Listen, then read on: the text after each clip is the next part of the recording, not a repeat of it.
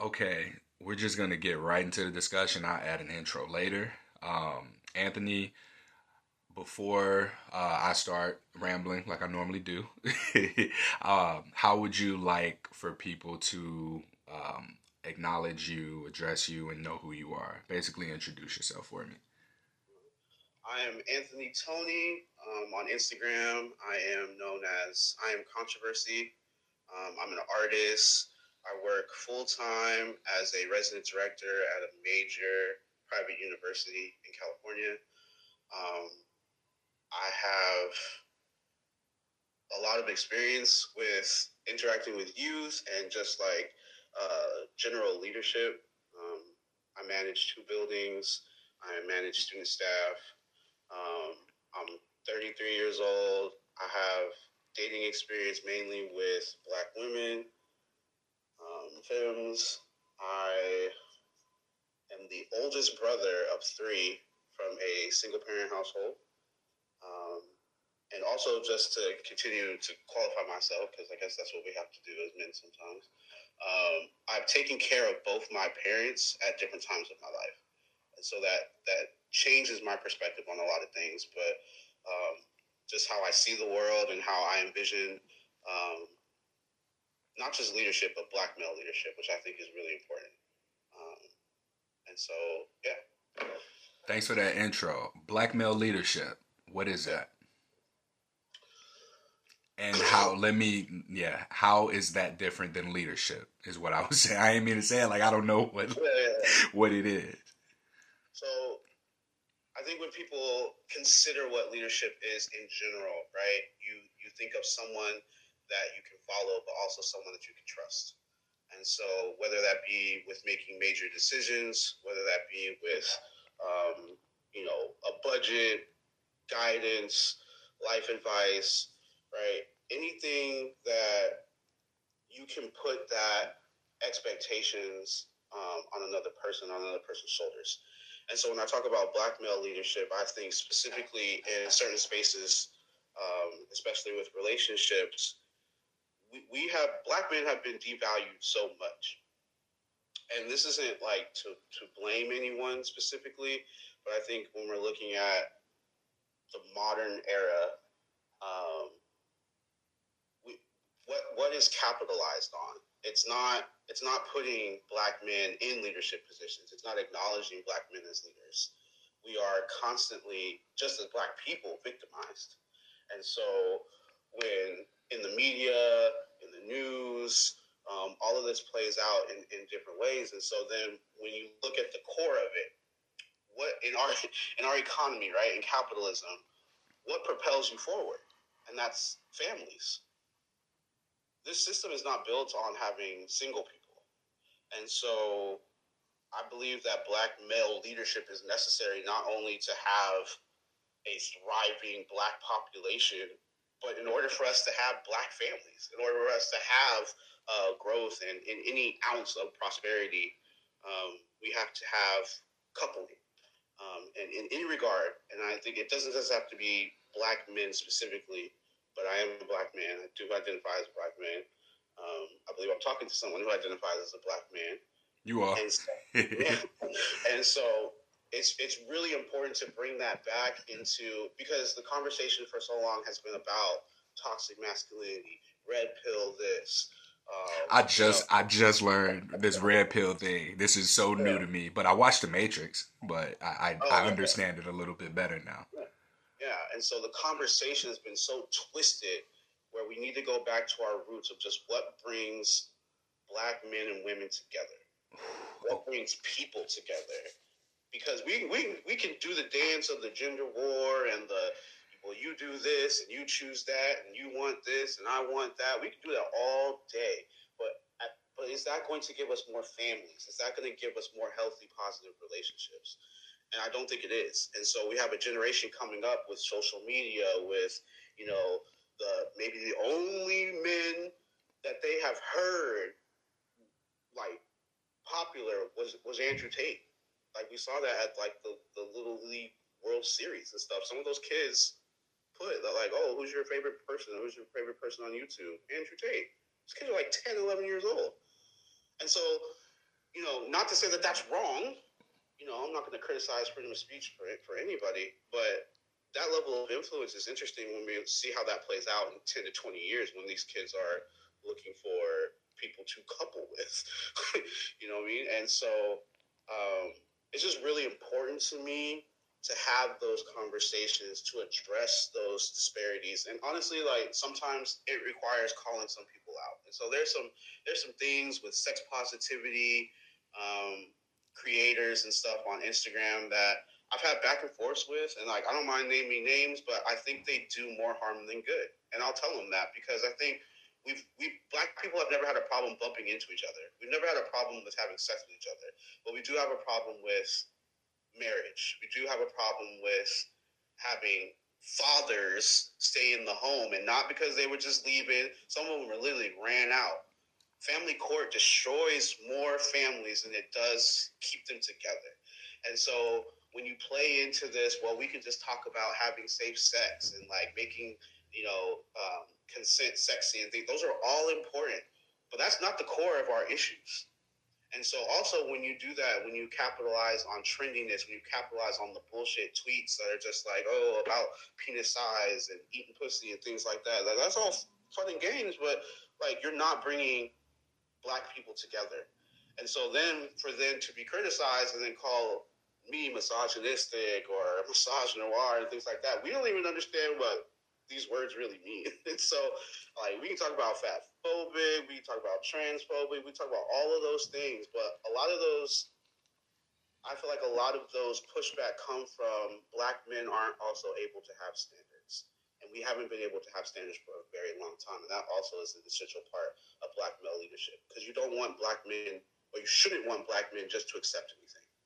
And so we can talk about that further too. But Where were you when I was going through this phase of figuring out my identity? This was a personal thing for me. I had this intersection of identities between being a straight black man in predominantly queer spaces, in predominantly white spaces, in predominantly spaces where masculinity is frowned upon. And so I had these intersections of contradictions where I just felt like I didn't really belong. And I was having conversations with other black men who kind of had similar experiences. Between a buddy of mine, Patrick, I interviewed, who, he was like, yeah, people always think I'm gay just because I like to dance. Like, I'm a black man who likes to dance. I like to watch Sailor Moon. Sailor Moon's his favorite cartoon. He can't express himself as a black man and be accepted because of his preferences, his likes, right? And I know you mentioned like we as black men aren't allowed to have standards, but I would venture out to even say preferences as well, to a degree. So, mentioning that, I'm making it more of a point on this podcast to I have a black male therapist, and he's black, he's gay, he has a lot of other intersecting identities as well. And I find that me speaking with him about my life, like 20 years ago, that wouldn't have been cool. Like, oh, you talking to a gay dude, like a gay black man, gay therapist, whatever. All of these things would have been frowned upon because you only go to a therapist when something's wrong. Black people don't have mental health issues. You need to just go outside. This was like what my grandparents would say. You need bored, go outside. Mental health was dismissed, disregarded. And I've come a very, very long way from a lot of the phobias, we can say. I don't like that word phobia because when I think arachnophobia, yeah, I'm scared of spiders that can kill me. But when I hear homophobia, I'm not scared of gay people. And I looked up the definition of phobia, and part of that definition is an aversion to. And so it's like anything that you have an aversion to, you're against that. You're scared of it. You know what I mean? But I say that because it was my therapist who kind of got me into wanting to exchange the kind of dialogue that you are so receptive to having, and also not just dismissing my opinion objectively and like using the people that I interview as my reference point, because I can easily go, oh yeah, this person that didn't disclose, this was their experience. And I realized I've been doing that shit for 6 years, because I looked up one day and I realized no one disagrees or disagreed with anything that I say or have said on this podcast, on my social media following. There have been no disagreements. And that made me wonder, what am I doing wrong? And bow, it hit me right in the head. I am not expressing my own opinions. And I have opinions. And I think that, you know, in cancel culture, especially as we can look at being a man, where in social media spaces, and we can go more into why that is, it's not okay to have an opinion as a man. You look at some of the men's content. If you look at Andrew Tate's a perfect example. So my experience was, I knew who he was before he got big, but he never was like that big in the space until after having gotten quote canceled. And my social media algorithm completely flipped after seeing the first video that went out, and people were like, look at this misogynist, he's talking about taking a machete to a woman. I was like, what? That don't even make sense. I've never seen him talk like that. So I started watching the videos, and I started getting more of the videos, and alongside that came this sort of men's empowerment type content. It was like, men are valuable, men are needed, men are necessary. And I remember just feeling like, oh, this feels so good to hear. And I asked myself, I was like, wait, what have I been listening to or seeing all this time for this to feel so good? And I started paying attention to when I would scroll, and just like you mentioned in the sex positivity thing, there's a lot of women in the sex positivity, sex education space, or women identifying people in the space. And so much of their content or statements has to do with belittling or talking down to men. And how you and I ended up connecting about this topic was because once I realized that, I made a post. I was like, I am disengaging from anything that is men or trash content. I realized what I just said to you, that for so long, like, I've been beaten down subconsciously over social media. And a couple of examples of that, and then I'll pass it back over to you to hear what you have to say about this, is I've at women being talked to at the gym. I did this poll on Instagram. I was like, hey, how do you want to be approached? How do you prefer being approached? Something along those lines. And so many women made a point of wanting to be, or not wanting to be approached. They were like, I don't want to be approached. I don't want to be approached. And there was one lady who was like, well, I go to the gym all the time and I would love to be approached. Like, I hate that no one talks to me. Like, I'm attractive. I'm there all the time. I feel safe with these people around. I see them all the time. And I realized from that example, there was so much prevalent information that said, don't talk to women in the gym ever. Don't ever approach a woman. Whereas here's this one person who's like, actually, yeah, like, talk to me, do it this way. And another layer to that was, I asked very specific questions that came up with the how do I want to word this? I don't know how to say it, but I'm just going to try and say it. It was, would you rather be respected or entertained? And it was like, the respectful approaches were declined. No, no thanks, I'm busy. No, I'm here, I'm having a good time. No, I don't want to talk to you. Even from attractive men. But the more playful and entertaining ones, regardless of who it was, even if disrespectful, because some of the like jokes and pickup lines that have worked were like more misogynistic or more sexist, as people would say. But these were the types of comments that came in. So it made me ask, like, oh, okay, well, it looks here like these people from this poll would rather be playful than respected in that sense.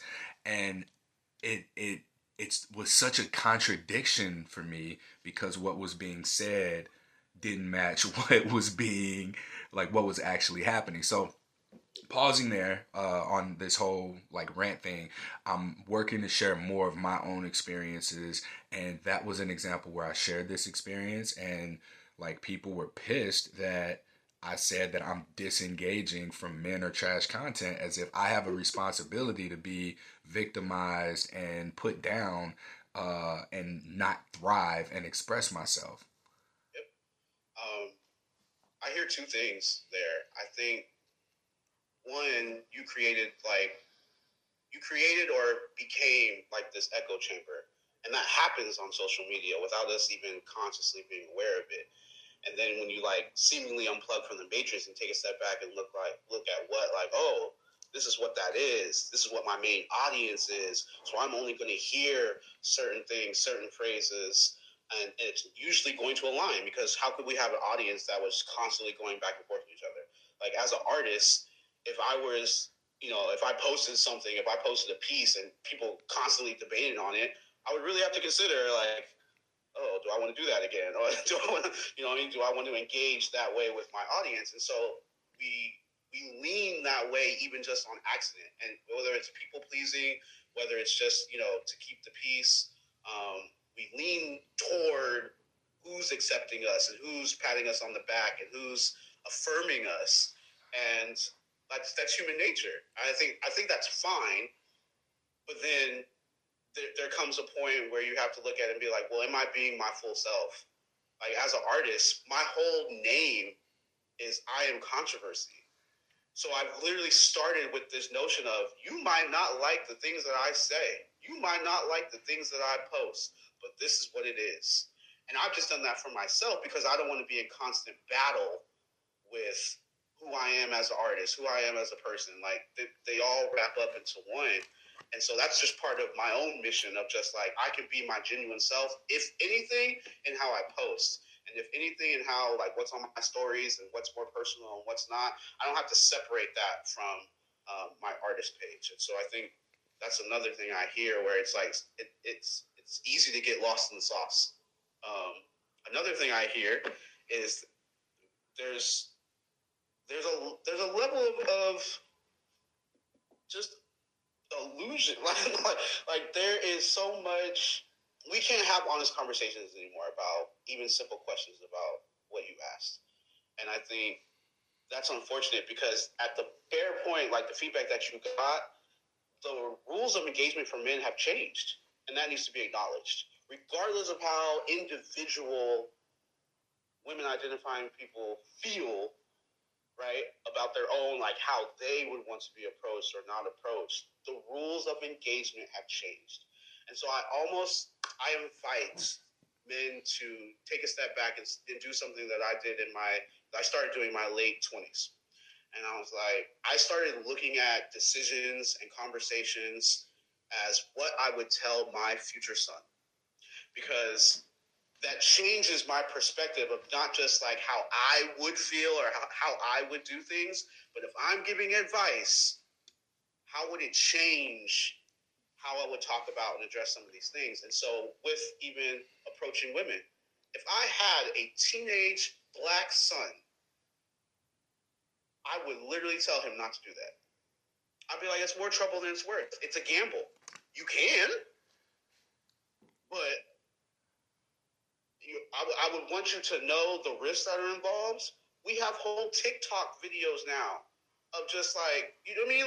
Like it's a game. It's not, and some of those things that mirror life and things outside are not a game.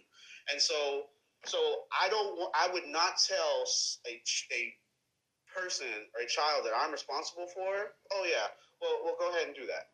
If you make sure that you are 100% respectful and it's not corny and cheesy and you're approaching someone that you're attracted to, you go ahead and do that. No, I cannot in full confidence tell my child to do that. And so my thing to keep them safe and to keep them out of harm's way would be like, don't do it at all.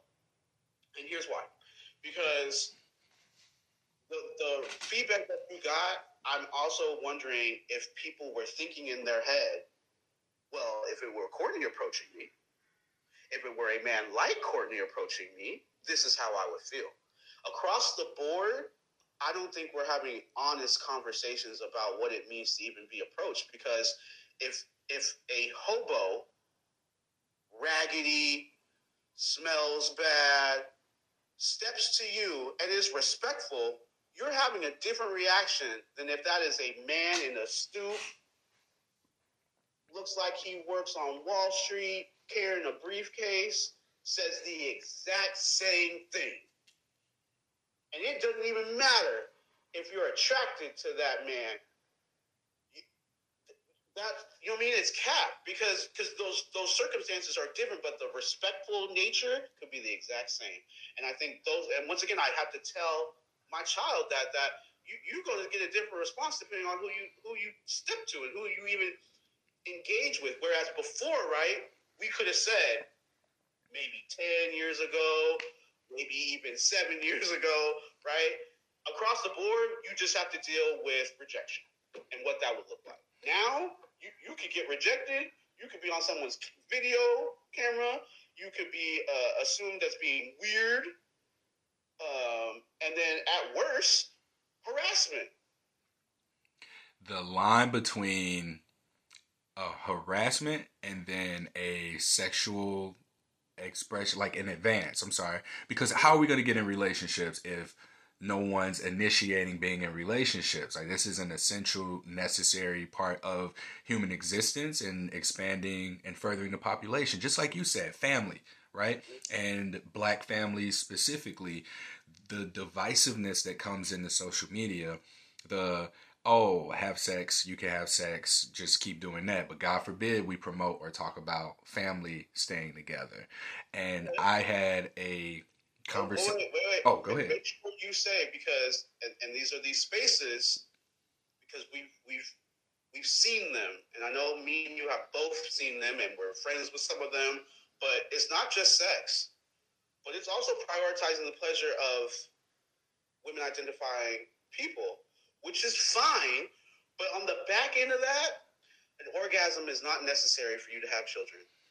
This is like true. That's a scientific fact. But like I don't see these pages, right? I don't see these black women acknowledging that. And some of these black women are single moms. You really have to address that. If you have a whole audience of over 10K, you are biased at best. But we don't live in an era where scrutiny and accountability are the same. Accountability. Yeah, if I said certain things on my page, and I'm just an artist, where I think my level of freedom should be expanded a little bit. Like, I'm not trying to attack anybody, you know what I mean? Or like stifle someone's freedom of speech. But I couldn't just walk in, or I couldn't just draw a piece, right, that be controversial or attack a certain group of people and just be like, oh, well, this is just art. We have whole pages. We have sex education pages. These people aren't certified, giving information. Some of it good, some of it bad, some of it unnecessary, some of it trendy, some of it sexy, some of it just for the fucking follows and likes. And if we're not honest about some of that, people are following these pages and taking in this information and just going on about their life.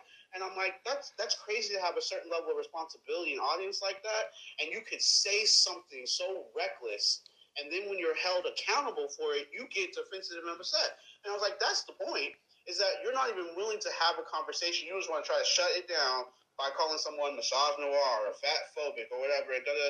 If someone's giving facts or someone is telling the truth, that is not misogynistic. I think we really need to like put stuff out there of what these terms actually mean. If someone wants to listen to fucking Tory Lane's music, that's not misogynistic. We need to stop that. Like, just stop it.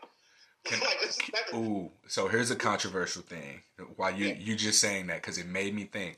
I saw someone, my friends went on Facebook. She posted some tweet from a popular person that groomer is an anti-LGBT term linking LGBT people to pedophiles, and it should stop being used. And I remember thinking to myself, like, I saw that and I was like, yo, this seems like a major, spotlight deflection from the word groomer, meaning what it means to be a groomer, right? So if we continue to cancel words or cancel people who use certain words, we essentially enable apathy, because now people have to kind of be like, oh, well, I'm just going to avoid using that word, and are unable to describe messed up things that are going on or things that are happening that have language that we just can't use. And it's like the more censored we become, the more we enable evil, we enable unethical behavior, we enable children getting hurt and people being hurt by that. And I really, like, it hit me, and I was just like, why is this rub me the wrong way? Because we're now saying that certain words are hate speech towards communities of people that have the power to make you completely irrelevant on social media in those communities, right? And I don't know, man. When I think about that, like, I look at other ways of, like, how cancellations work, and I think about how you get labeled a thing, but people don't want to describe what that thing is. You can call somebody a misogynist, and I've seen this with people interviewing people asking about, do you know who Andrew Tate is? Yeah. Do you like him? No. Why? He's misogynistic. Do you know what misogynistic means? And then it's crickets, right? So we're being pumped with these just words and words and words and people words, and we're tertiarily picking up things that are impacting our behavior towards whatever our preferences may be or whatever language we want to use. And it's it's impacting us. It's impacted me for sure, and I know I noticed it because I took a break from social media. I was only gone 5 days. I have essentially written like 3/4 of a book. I started a new business, built a new website, got this idea to start interviewing former college athletes, and something positive for positive people is probably at the best place that it has ever been entirely. And I recognize, like, all right, Courtney, I need to make it a point to take more of these breaks from social media, and not just take the breaks, but also, like, speak to my experiences off of this shit, because engaging in people with people in the real world, having real conversations, like the way that you and I were conversing, like, I had conversations with women, that if I were to have on social media, I'd be misogynistic, I'd be sexist, I'd be all these things. But the women that I talk to in person about this are like, yeah, that's right. And then they'll add in, more of it. Like, yeah, I know we don't say what we mean. I know that, we're valued for our beauty and not what we do and purpose and things. And, like, you can't get away with the same stuff I can. Like, these are real conversations with real people. And I think that social media, like you said, has or you've alleviated or alluded to, created sort of this illusion of, like, what's real, what's acceptable. And I think it's dangerous. Very. I've worked with youth for 10 years now, and in some of those spaces, I will tell you that children groom each other, and so I would never take away that term because I've seen it in action of what that really means, and it had nothing to do with the LGBTQA community. And in that moment, right, where I'm seeing a child recruit another child to go basically be pimped and on the stroll, like when I've seen it with my own two eyes and I've heard it, it's it's it's it's upsetting because those are the people in the populations that need the help the most. And so you have to have people that are there. You have to have counselors that understand, like, what that is. And so if we eliminate certain language because it's been used as a derogatory term toward another group, well, what are you doing for the people that are being groomed in their household by their uncle or their aunt or their classmate? And so, you know what I mean? Like, you just disregard that. And we disregard those victims, and we disregard that population of people that are vulnerable. And I'm an example of this, like, because hearing that, I could be someone who goes, oh, I'll never use that word again, and then just kind of turn the other cheek. Whereas having dialogue, like, this is what's supposed to happen. We're supposed to be able to have the language, to have this dialogue so that we can protect our children, so that we can do what's right. And I think when the conversation goes so, I think this is what it is too. we have steered away, and I'm pretty sure you're in a liberal state, right? I think you are. Oh yeah, super liberal. Grew up in Yeah, Missouri, but now I'm in Oregon, and it's like night and day. I swear. yeah, yeah. And so I think we've grown up with that understanding too of conservative bad, liberal good, but that doesn't mean they can do no wrong. And so when the scales are tipped and so uneven in any direction, that is an issue, and we don't address that enough. And We so, don't address it at all. I can't say enough. I don't see and it in so, the spaces I'm in. I don't see it yeah, there. and so these liberal leaning, oh, I'm abolitionist only in words alone, but what does that really mean? Because I would say you cannot cancel a human being. I've learned this over the years. I had accusations brought against me by my former partner that were not true. Um, didn't matter. You know what I mean? Didn't matter. This person didn't have to prove anything. Could literally just say it. And um, I don't know if you were aware of that, but like, because there's a whole video, there's a whole situation. But once again, I've had some years to process and therapy and understand certain things. And I've had to take accountability for that relationship and all my relationships. And so that changes, once again, my perspective on things. Because as a man, I can't put that on the other person, or I can't just let myself be the victim of certain things. I have to say, well, I chose this person. So anything that happened, I can't control another person, but I chose to be with this person. There were multiple times in that relationship where I should have walked away. There's that accountability. I should have walked away. As a man, I should have sat there. I heard things to my face, and I still was like, oh, it's my job or responsibility to be here and see you through that. Nope.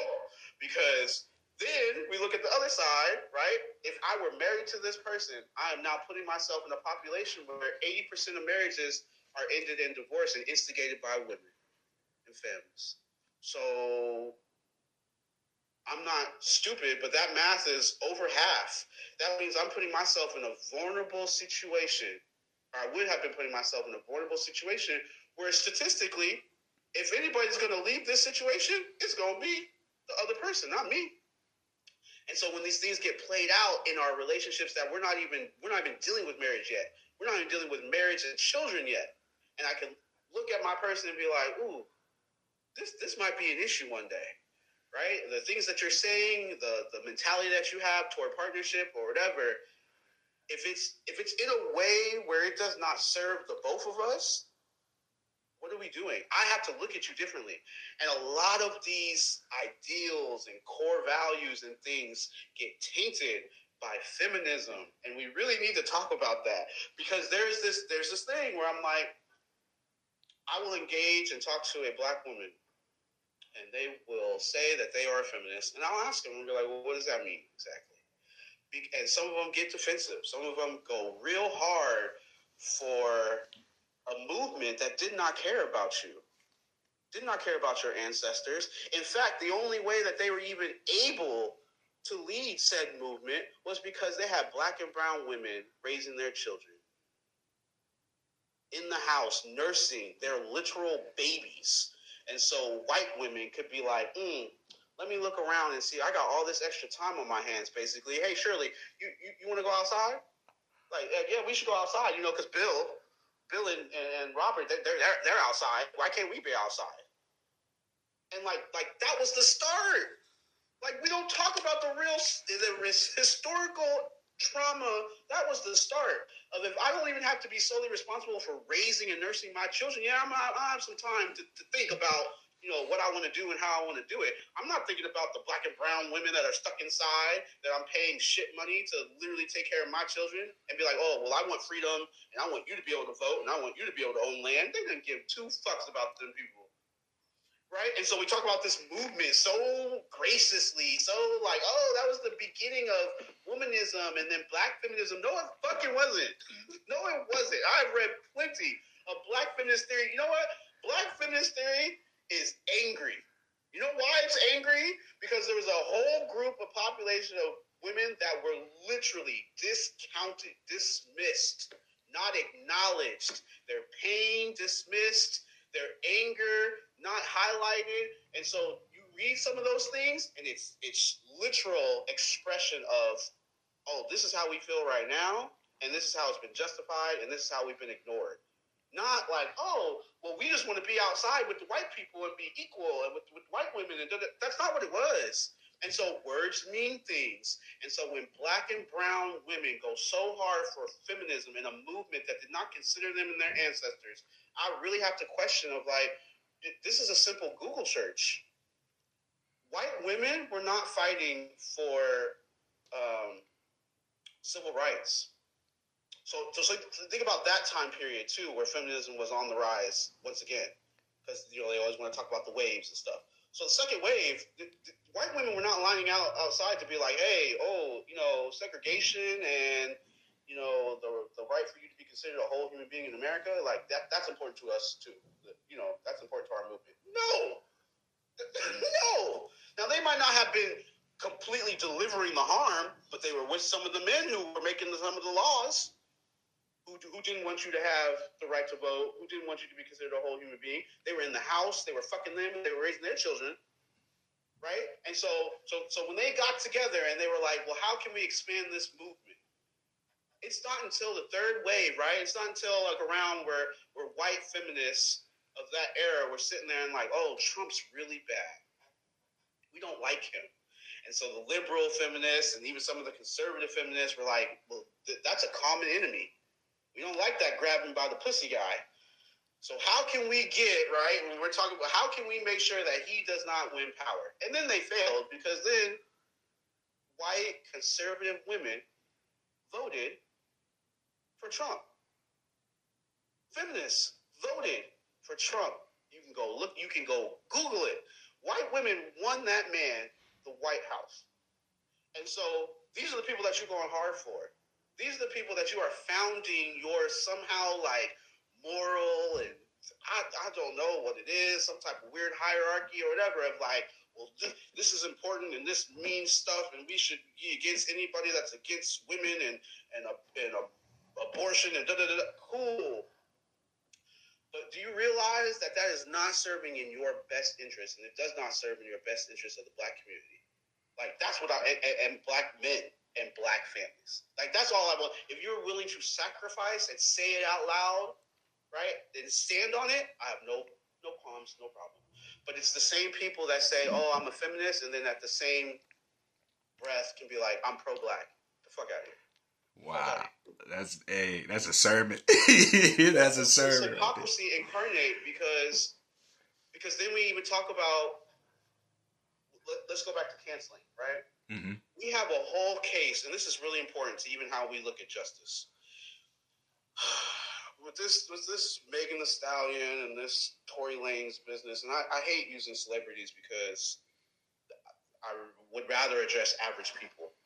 But if this were an average people situation, and this is where Tory Lanez shot Megan Thee Stallion in the foot, right? Allegedly. What we're talking about?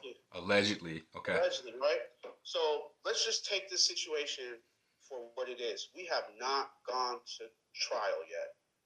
This black man has not been convicted of a crime yet. And in the court of public opinion, people have already decided, oh, you hurt that black woman. Oh, that black woman wouldn't lie. Why would she? Right? And so that's where the conversation goes. Not, well, we haven't even heard it. There's no verdict. You haven't heard all the evidence. I don't know. You weren't there. I wasn't there. I don't know what happened in that vehicle. But I will be waiting like everybody else should be before I sit here and slander a black man that I don't even know. And even I'm not going to do that at the behest of not slandering a black woman that I don't know. See what I'm saying? Like, I can just keep my mouth shut. But also my opinion for one or the other, once again, is not misogynistic.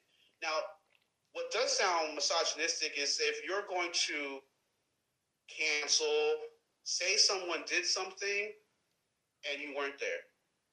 And we have been allowed to spin this narrative of now we talk about black men and domestic abuse and black men hurting black women off of that situation that hasn't even gone to trial.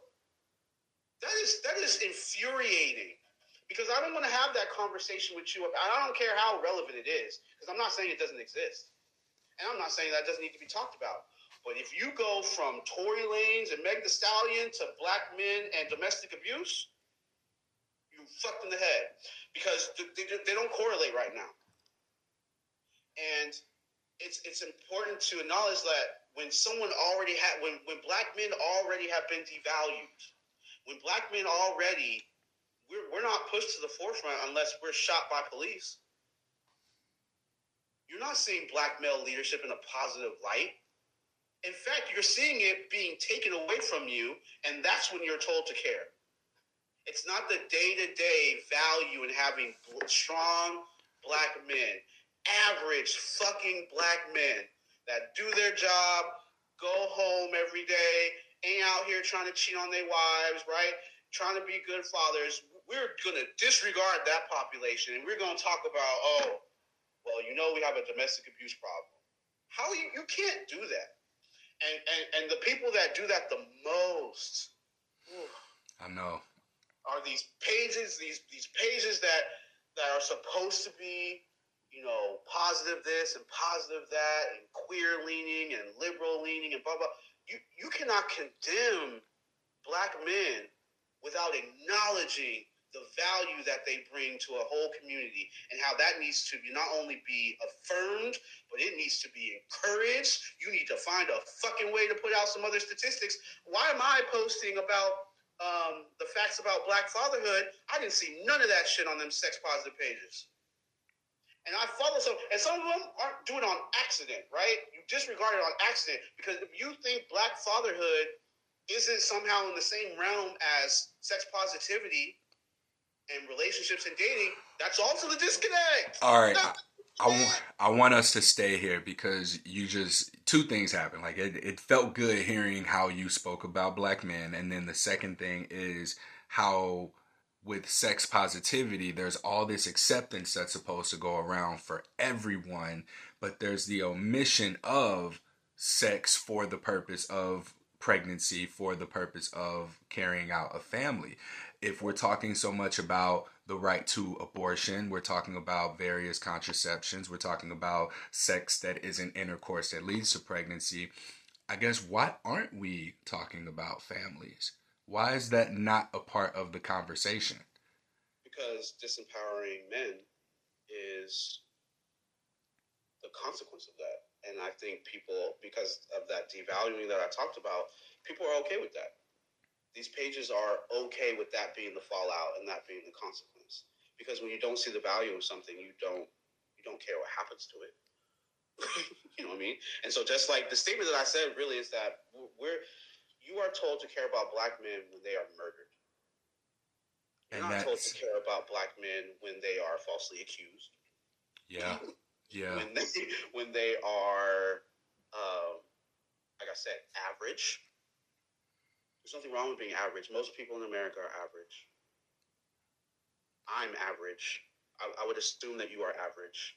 I make above average money, and I had to work years and very hard to get to that point. And I still consider myself average, right?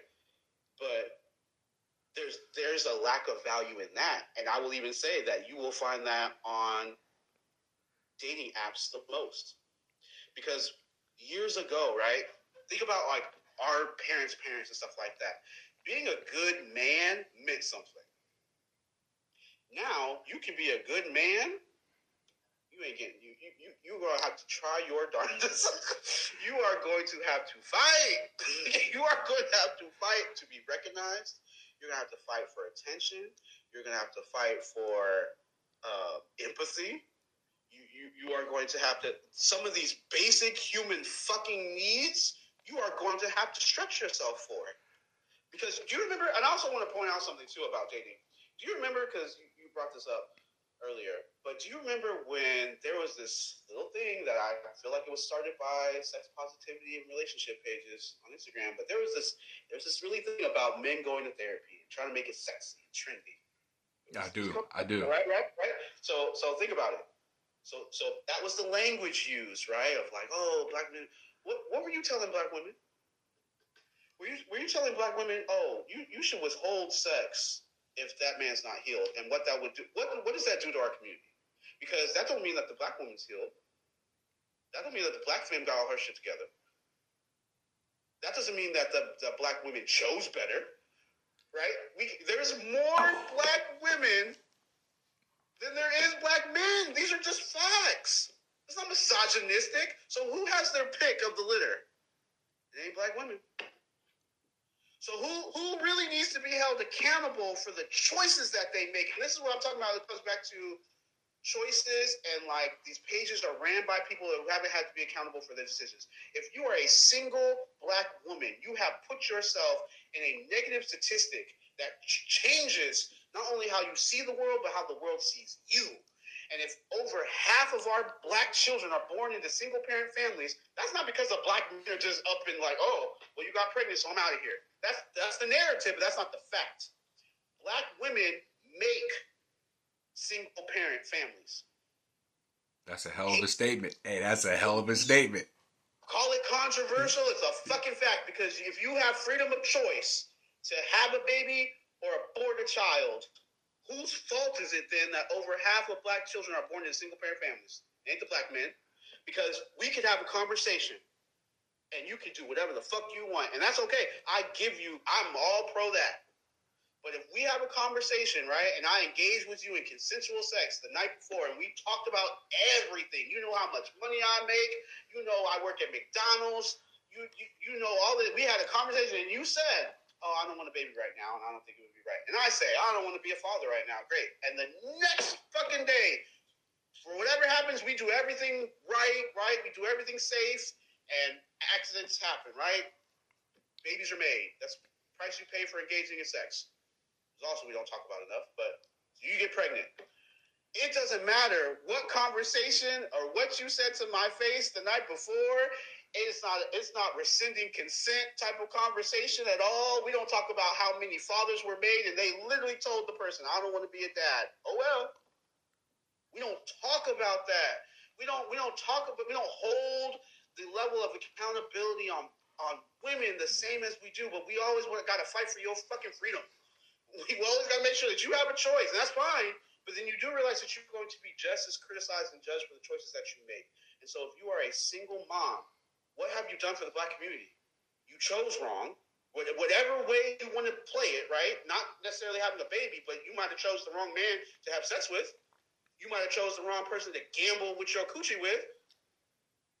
And now, I'm supposed to glorify you, Queen Mother CMOS Goddess, because you decided CMOS Goddess the burden of a child by yourself. So I'm supposed to sit here in awe of you and give you the same level of respect that I would give a person that hasn't made that decision yet. And that's the difference, because I'm not going to treat you different, but I don't have to date you. Ooh, and you'd be considered, something would be said bad about you for having a preference. This is a perfect example. Yeah, people will try to disqualify me now based on the statements that I just made, and they are all facts, because this is what I'm talking about when it goes back to that conversation of what I would have with my future child. If someone makes a poor choice, it doesn't just go away. And so our community is littered with poor choices on both sides, by the way. I'm not blaming one side or the other. But the level of criticism of how we got here is unconsciously biased on black men. And that's what I really want to address. If these pages could really look at the unconscious bias and negativity toward black men, and we could have an honest conversation about that, I think the world would be a better place. Because black women are in this echo chamber of, well, I can do no wrong, and like it's a good thing that I'm a single mom because I deserved X, Y, Z, and blah, blah, blah. No, you don't. No, you fucking don't. Because it's just like a homeless person. If a black man is homeless, someone's going to criticize the choices that person made, the choices that black man made to get there. If it's a black woman, oh, we feel sorry for her. If it's a black woman with kids, oh, how could this happen? Look at our society. Our society didn't have all these things for her to help, and the federal government didn't have, get her food, money, housing, and all these things. You don't do that with black men. We've got social media. It's social media. You mentioned the echo chamber, and it's like there's this artificial empathy this is what's coming to mind for me right now. It's like the statement artificial empathy, because what we see online is dictating how we behave in reality, like what we respond to, how we respond to it. Perfect example, when George Floyd was murdered, I remember there was a white woman with a page of a lot of followers who shared something from my page and then was like, go support this black man's content. And I was furious. Like, I was really angry about that for a number of reasons. And it took me a while to process it. But one of the things was the lady didn't follow me. The lady didn't engage in a conversation with me to figure out what I was doing, what I had going on. She went to a recent post and was immediately able to alleviate any guilt or sense of responsibility or duty by going to a page, hitting the share button, posting it, and then it was like, that's my social justice work for the month, right? I hit my quota. And also, it continues to perpetuate this idea that if I were someone who did benefit from that share, that post, oh man, every time a black man gets murdered, I need to be ready with a post that can be shared so that I can eat, so that I can make more profit, so that I can feed my family, so that I can, whatever the reason may be. And I really, really resonate with this, with the absence of accountability and responsibility that is placed. Like, we have so much more accountability and responsibility on ourselves. Even the story that you were sharing at the beginning for the video that you were talking about for the situation that you were in, you spoke with your own conviction and accountability, and we don't see that in this space from these women, from the pages that are responsible for perpetuating this artificial empathy. Yeah. And I think people don't understand that they're products of the algorithm, and that should be scary. You know what I mean? Like how did you even pop up on this person's radar? You know what I mean? And so that in and of itself of like, well, what tags were you looking up because of that situation? And why am I supposed to? That's not the attention that I want to. You know, that's not why you should come over here. Not that. But see, that's what I'm talking about. Like, black men dying makes people a whole lot of money. Wow, you said it. I swear to God, I was thinking it. And it will be capitalized all the time. And you know what? I go back to even, and we do it so just recklessly in our community. I'll go back to when DMX died. This just at the core, once again, this is a black man, a black artist that people have listened to, that had a level of influence, that had a voice, and was a artist, right? Once again, not about the money, not about his personal life, whatever. That was a black father, and it took 2 seconds. 2 seconds into the RIPs and to like, well, you know, he had sexual assault allegations against him. You know what? I saw that with Kobe Bryant. With Kobe Bryant, died in the plane crash with his daughter. But don't you know? But this is the thing about DMX, that when that was brought up, once again, simple Google search, both of those allegations and charges were dropped. Both times that came up, and one was a blatant lie because he didn't do something for somebody else or whatever, right? But once again, you throw that out on a black man that has died, a black father that has multiple black children, and you can shame, you can insult, you can judge, you can do all of that. You can do all of that, and that man is freshly in the ground.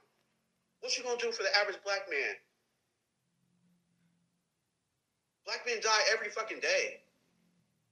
They're not DMX. Black fathers, and they're not always shot by police. That's the other thing too. I'm just like, you know what I mean? Like, the value is gone. And so I think where we're at too is for the black men that this affects, which is most of us. How do we choose to address these things? Because we can be angry. You know what I mean? Like, we can start a whole. Can we get angry? Yeah, we really can. But like, you know what I mean? Like, that could be the reaction, right? Justifiable anger. We could do a bunch of posts. We could have a bunch of conversations. We could get together and huddle, right? But does that move the but does that move the pendulum forward? Does that like give us progress, or does that hold us in the same space and keep us in the same like gender war that we're feeding in, which is what it's going to be capitalized on? You know what? Single people make money. You do not understand. I don't know why it's simple, because you can be anti-marriage, you can not like the institution, you can say it's a business or whatever. Two incomes are better than one, and most of y'all are broke. So wouldn't you rather be semi not broke with somebody else than broke by your fucking self? That's just simple math. You know, I'd rather work with someone who wants to work with me than go through the rest of life by my goddamn self, and I will be fine. yeah. My dog, we will be fucking fine. But this is the thing. Most women won't be. Most black women are vulnerable. You're not saving money for retirement. You're not saving money for if something goes horribly wrong, like fucking COVID.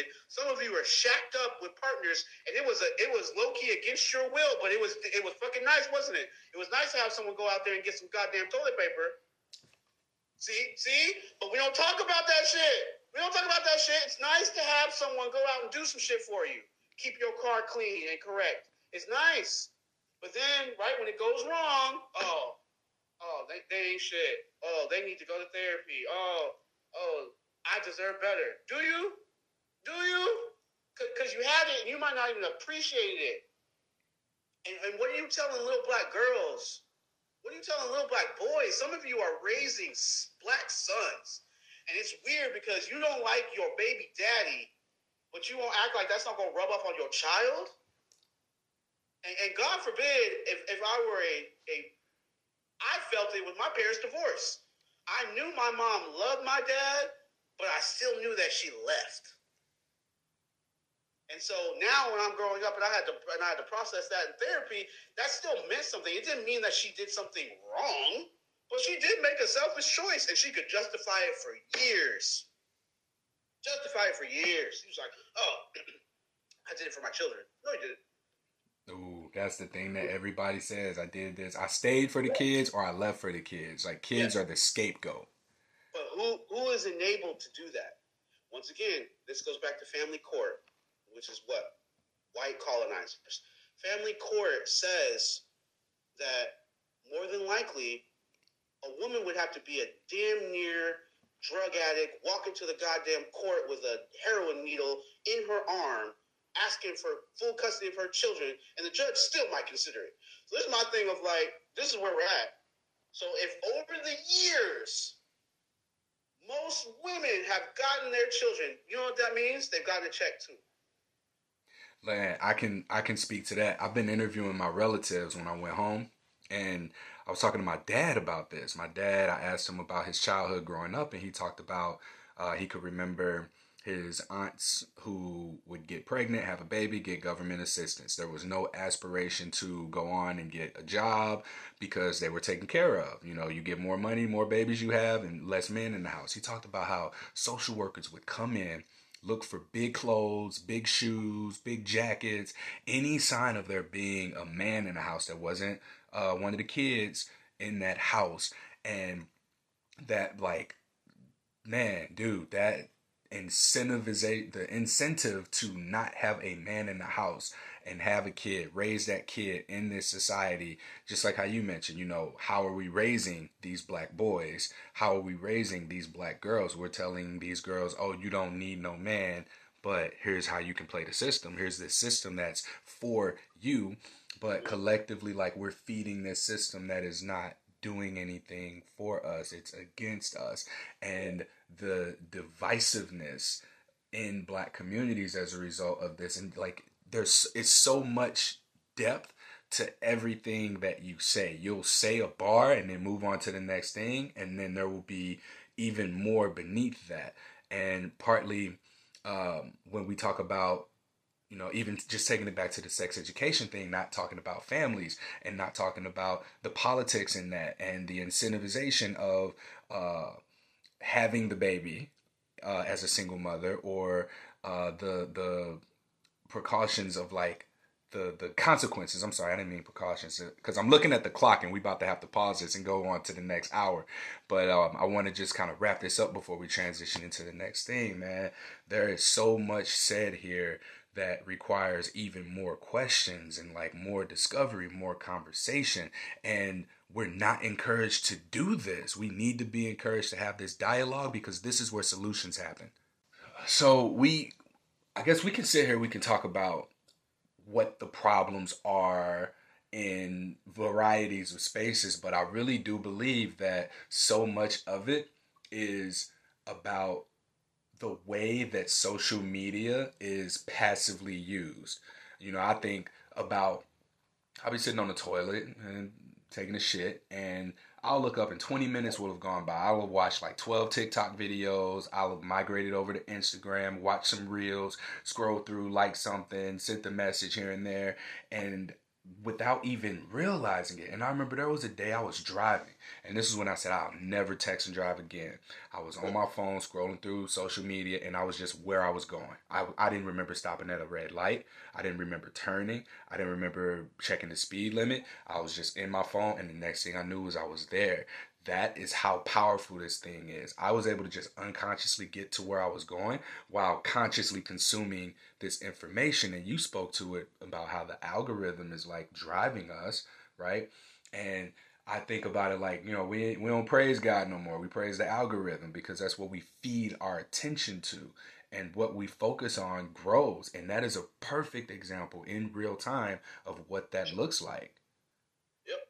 And I think it's dangerous. It's scary to realize that, but it's also I don't think you have to unplug to realize that, because I want to go back to what you said about how productive you've been since taking a break or a step back from social media. And I think there's wisdom there because you're not bored. You have filled your time with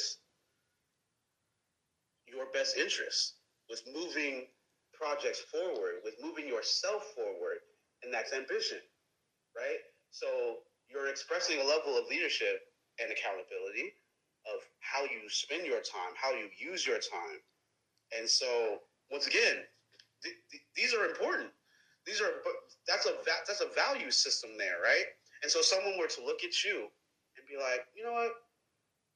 Not only is that attractive, but I would want the father of my child to display that level of X, Y, and Z, of using their time wisely, of moving things forward, of disengaging to be productive, right? That's a trait. However, in the space that we're in, we're not talking about the fathers of children. We're talking about the penis of the penis on the course of orgasm. I don't see myself being looked at as an option for the father of someone's children. I'm often looked at, to be quite honest, as a sex object, in a lot of cases. And I look at, taking that step back, looking at social media, not just social media, but the particular space I occupy in social media. That's what I see. I don't see people looking at these character traits. It's this I'm having this conversation with this person who was hot, like I wanted to, maybe I'll hook up, and it's all hooking up. It ain't about family, it ain't about longevity, it's not about the future. It's a lot of, this is how I feel right now. Yep. And I'll go back to, even because we both been on dating profiles recently and doing things. I'll go back I'll go back to, I thought, like, oh well, these are important traits, right, that I would that I want to display, I want to show. Well, how can I do that without actually writing them out, because I can't show that through a picture? And don't you know, it's more important for me to put my fucking height than it is for me to put that, oh, well, I have high character. You should kind of want to talk to me about that. And like, like, what does that mean? Why would I put that on my dating profile? I delete that shit so quick because it doesn't matter. You know what matters? That I'm 6 foot, I have a fucking Frenchie, that I have tattoos, and I have piercings. Like that is more qualifying for me in the dating realm than the fact that I have 2 degrees. I have never been to jail. You right, yo. You blowing my mind. And the divisiveness, I've never smoked and I've never drank. You don't give a shit. the divisiveness is so real because how come I have not connected with you before now to as someone who has such a shared experience? You know, like I do a lot of shit. And I just thought about this recently. I was like, damn, I think I really struggle with dating because I'm healthy. And healthy is synonymous to boring. Like I have a routine, I'm disciplined. I get up, first thing I do, I work out. I get done working out, I do some work. I might mess around on social media, but it's with a purpose. I got to record podcasts. I'm on other people's times. I have a part-time job. I teach yoga. I had to finish my yoga certification. I got a lot of cool shit that's going on. But communicating and conveying that in a picture or with a caption or a few words, it just doesn't work. And this is the disconnect that we have, because then I can talk about women choosing all day, but look at what you're choosing based on even. Because remember Bumble was supposed to be the wild card, right? Where it's just like, oh, we're going to power the swipes and stuff to where it's like they got to instigate the conversation and da. Like that was different than what all these other apps were doing, and yay. But it's still based on what you see.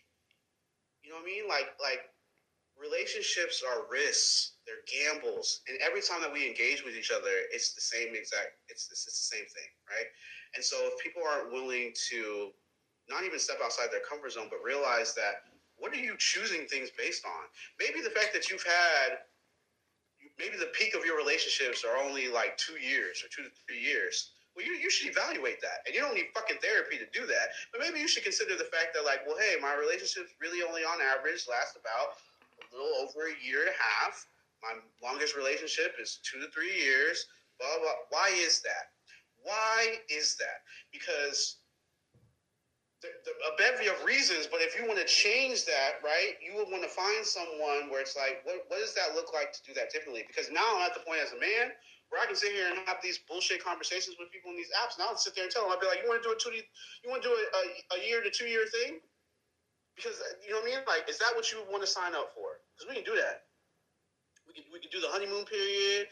We could do the first 6 months would be great. It'd be fucking awesome. We can get to the point where it's just like, do we want to move in together or do we not want to move in together? Like, like we can get there and we can get over to the hump of that and just be like, man, we really do enjoy spending time with each other, but you got your thing going on and I got my thing going on, and we're just really dating to be apart eventually. And then we're gonna get to that point where it's just like, oh, well, I can't grow with this person anymore, so I'll send you on your way.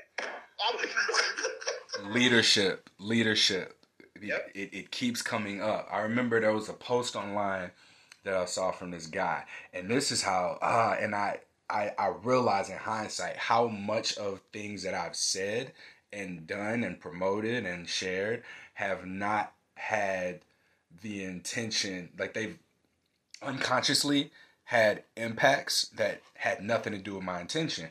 But I remember this guy posted, he said, women want to be led. That was it. And everybody in the comments, even guys were like, Misogyny. yes, guys too. And then I have these real life conversations with women, we'll talk about that post, and they're like, what misogynistic, blah, blah, blah. And then having sex, it'll be like, I just want you to tell me what to do. I just want you to do this. Or even going out to eat, I don't know what I want to eat. You make the decision. I don't want to have to make decisions. But this Then man... they make that part of the kink stuff, though. Well, there's that too. It's that, and degrade and dismiss value in things like that's not what that means. And we make a joke of it, right? There's all the TikToks about, well, where you want to eat, what do you eat, right? It's fucking funny, but it's not. It's not. It's different because you look at the man differently. We'd be like, I'm not gonna fucking ask you. I'm gonna take you somewhere. Or I'm gonna bring you back something. And then some women don't even appreciate that. Nope. You know what I'm coming to realize too is that I think that society has daddy issues. I would say that. Like, there's a big issue with the masculine. There's a distrust for masculinity in general. And I empathize because on one hand, if we look at single parent households, it looks like dad wasn't there. But the reality is in marriages that have worked, I looked at this, I've looked at the pages of people who've done research and statistics and some Googling, and there was one particular man, I wish that I could remember his name. He had a chart. It was like, okay, Man makes $150,000 a year. Man also does not have to put his energy into dating and finding a partner who can bear his children, have the family, take care of the house, because he's found that in his relationship. If his wife makes $50,000 a year, okay, they're at 200,000. But if his energy no longer needs to go to wondering or having to put all of this into acquiring the wife, then he can go from 150 a year to 250 a year, making her 50 a year completely insignificant to the relationship, because now she can also stay at home, she can raise the kids, take care of the house when he's gone, and then it continues to elevate from there. He doesn't need to be at home in order for it to be a home if he's doing his job, providing, protecting, caring for, etc. But that role of a wife, of that significant other, that mother, that homemaker and everything, this requires trust. It requires that trust of the masculine to do that, and the masculine also needs to be able to trust the feminine in that particular instance to be able to do those things. So bring the heat. I'm gonna bring the heat. Bring the heat. I'm gonna say some things. Most black women are not qualified to be wives. And I would even venture to say that they don't want to. Kevin Samuels has all this research and these videos that's resurfacing, like that he's showing why. Yeah, and this is important once again because we've touched on it, but what creates black families? If the average black man that hasn't been to jail, that's just working their 9 to 5, minding their business, brings home $45,000, $50,000. If that man can't find a wife, is that the society we want to live in the next 20, 30 years? Is that what you want to be able to? You want to be able to tell your sons that, like, well, shit, you better be an athlete or an entertainer, otherwise you ain't going to get none of these women. And even then, the women that you get, that doesn't mean that they're qualified to be wives either. And so and this is years of compound variables and things building on each other. But I'll address some things, and once again, they can be misogynistic or whatever, I don't care. 4 to 5 black women are overweight. So if that's fat phobic, I don't care, and I've already addressed this. But so that's a medical thing, right? Not even strictly superficial. But once again, as a black man, if I'm looking outside or I'm on these dating apps, and 4 out of 5 black women are overweight, I don't care how nice you are. I don't care how respectful you are. I have to consider, and see, I know this because, once again, simple Google search.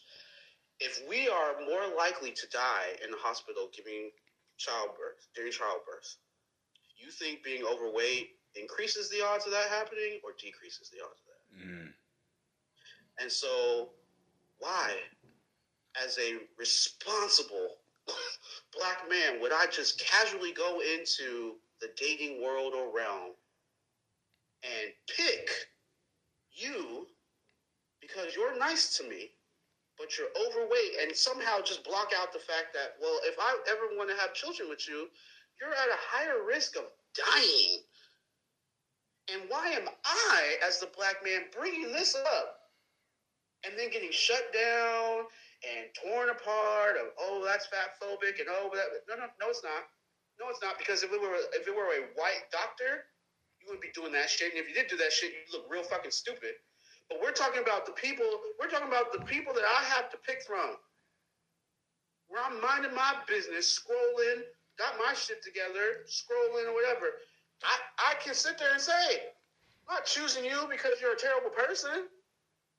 But even just medically, because you ain't gonna bring it up. Whenever I say, I'll always see it. We see it on the post. Oh, I'm fat and proud. If that's not your thing, swipe left. Cool. But do you want to die?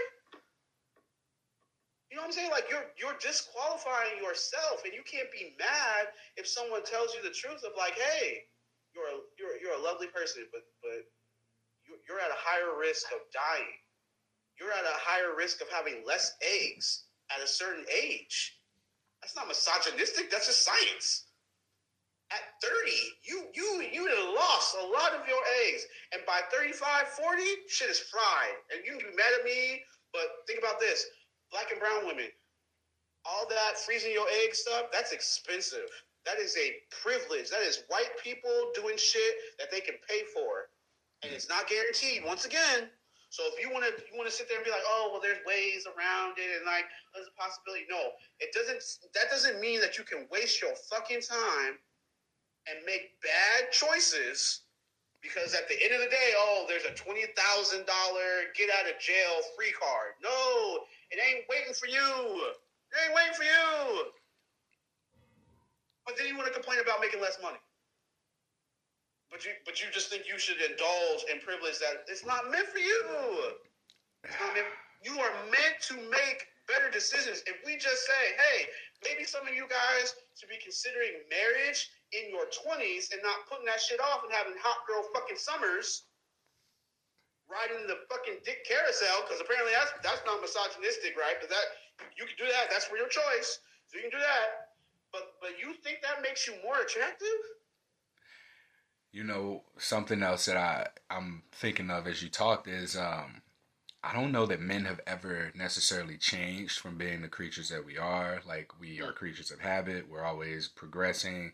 We are always making for things to improve and be better. And there's all this logic that's we're driven by. And I look at this and it's like women are now asking men to change versus just recognizing, hey, you know, these men have been the same. This is all they want. This is what they want to do. Like, okay, here's how I can co-pilot with them rather than trying to make a man who's just doing what a man has always done get on their program. And there seems to be, based on the data, that the program is inconsistent. Like, the program isn't, you know, making a progression toward the future. It's very in the moment. And you even mentioned it when poor planning, poor decisions, COVID hit, right? Who's going to take that trip to the toilet paper? Who's saving for a rainy day? Who's not buying the things that feel good to buy right now? And I think the roles are fucked up too. So I think women are making demands like they're men. Say more. And I think we. So once again, even looking at my own dating history, just in those relationships that were not bound by marriage, I had partners that were doing things that they shouldn't have been doing. They were thinking about things that they shouldn't have had to think about. Now, it didn't matter if I said, oh, I got this, don't worry about it. It didn't matter if I provided space or an environment for them not to have to worry about it or not to have to deal with it. Some of them just did it. And so that's also different because if you're engaging in your relationships before marriage in these roles, and there's several examples, but because it's not just physical work or labor, it's literal roles, right? So, okay, my last relationship wanted to take a trip, right? All right, cool. You want to talk about taking a trip? We can do that. Take a trip. I start processing how we're gonna pay for it. She's trying to figure out where we're gonna go.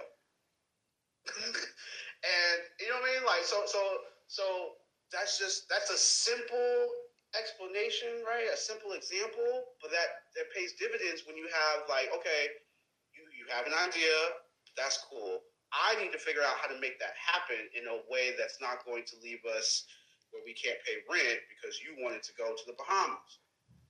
You want to go to the Bahamas, I can try to make that happen. As a man, logically, I start thinking what that would look like, how much to set aside, blah, blah, blah.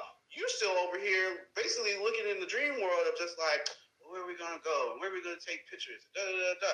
That's cool. But it would be irresponsible of me to engage in that, right, without thinking about the other, because then we both fucked.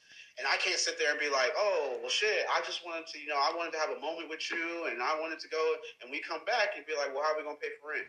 That's then what. You go and say that's my fault. Yep. Right? There's roles and responsibilities that I have, and the responsibility to even this person of you can dream all you want to, but I have to figure out how to make those dreams a reality, even if it's possible or not possible. You don't have to worry about that. And so this is the thing too of we have a lot of a nice way of saying that we have a lot of women that do masculine shit and are and do things that you shouldn't be doing. And shouldn't is a strong word, but I mean, like, you shouldn't have to. Well, let's talk about like that distrust for. And like that goes back to like the single mom households, right? You're being two people, whether you like it or not. My mom all the time tried to be like, "Oh, well, I can't be a father to you," but you're two parents. You're attempting to be two parents because you're in a situation that requires two parents. Otherwise, this shit is not going to be.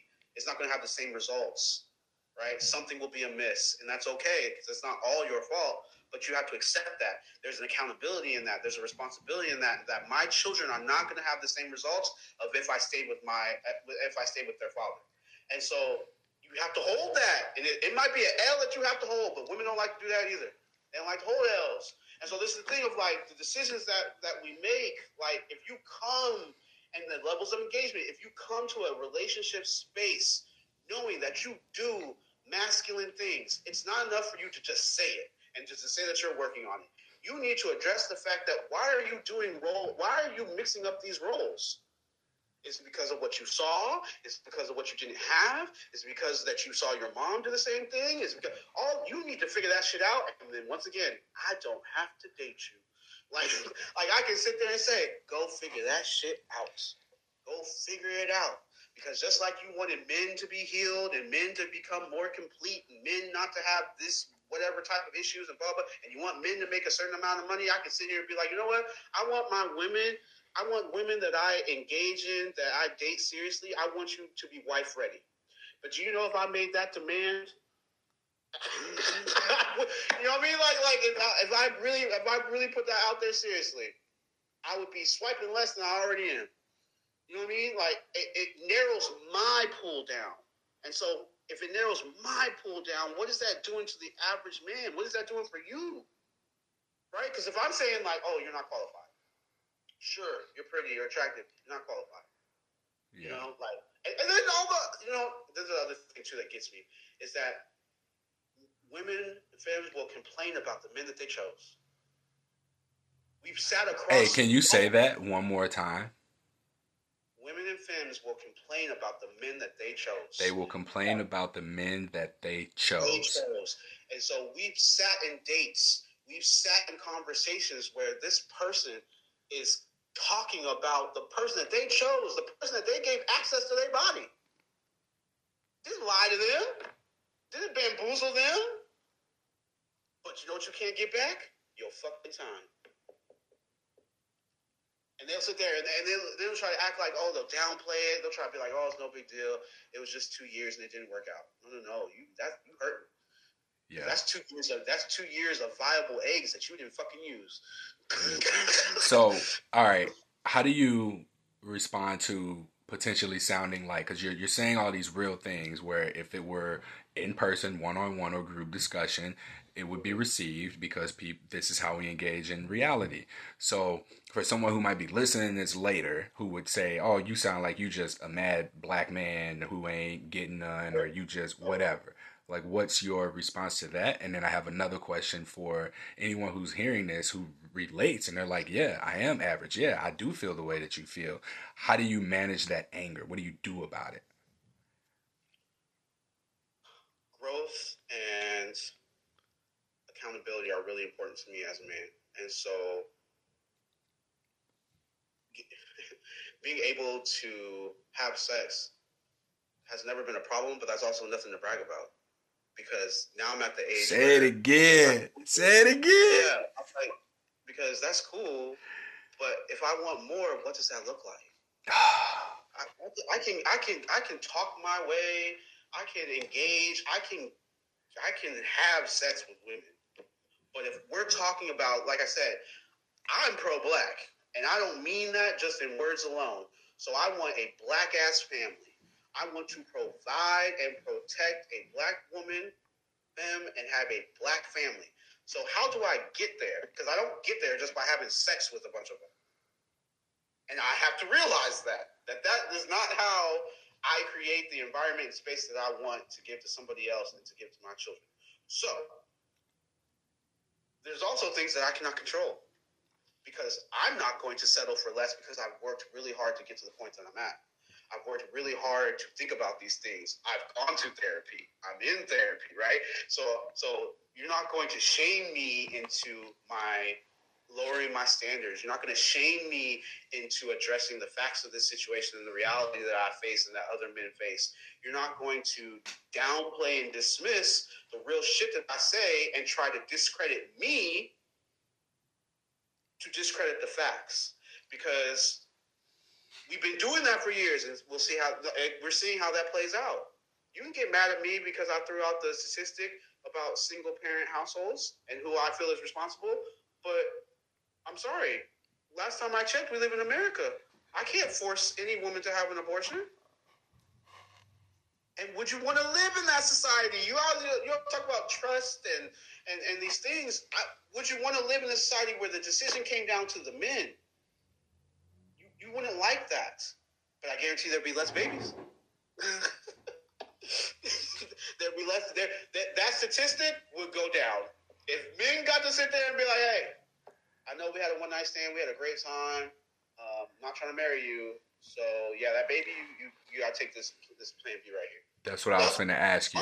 I was about to ask you about that too, because the decision being on us isn't even really our decision. It's that decision that who we're choosing, like we still have basic needs and we recognize who we're choosing, but we're choosing them for the reason that we're choosing them. And I think, that's the accountability and responsibility part. And once again, I've had conversations, and this is what moves it forward, right?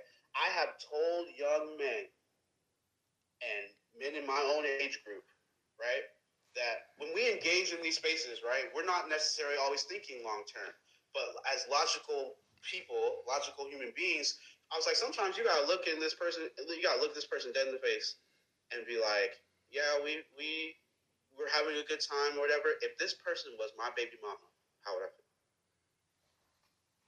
I asked myself that recently. Before you engage. Yep. If I made this person a mother, how would I feel? Changes your whole perspective. Yeah.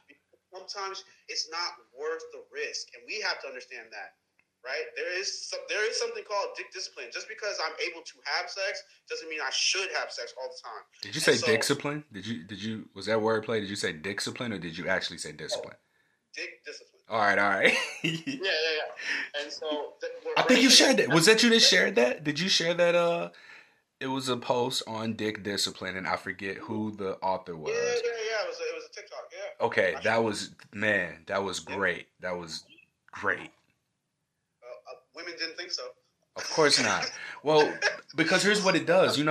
Even in that post about me disengaging from men or trash content, someone who posted some men or trash content that I unfollowed made a comment, because I was like, one of the things that I said was, you don't have to disempower someone else to take your own power back.